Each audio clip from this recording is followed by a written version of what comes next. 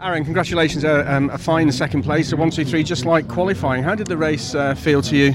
Yeah, it was a good race for me. I expected Colin Soft to drop off a little bit more, so I was surprised they held on. It looks like that could be the stronger tyre this weekend, so nice to go on to it in race 2. I'm delighted. You know, it's our first 1, 2, 3 for BMR. It's happy days. You know what Warren and Vicky have done to this team is phenomenal. Happy with the tyre choice and the setup? Yeah, the car is absolutely spot on.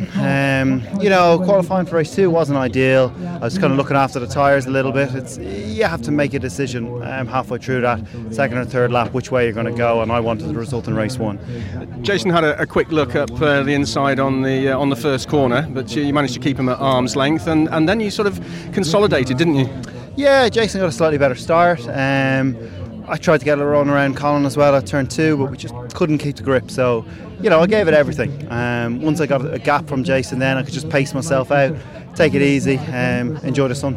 I mean, the lockout on the grid and the result from that race, that's laid down a marker, hasn't it? Yeah, I think it shows who the hardest working team here in this paddock is, so I am absolutely over the moon with what they've done. They've got us this result.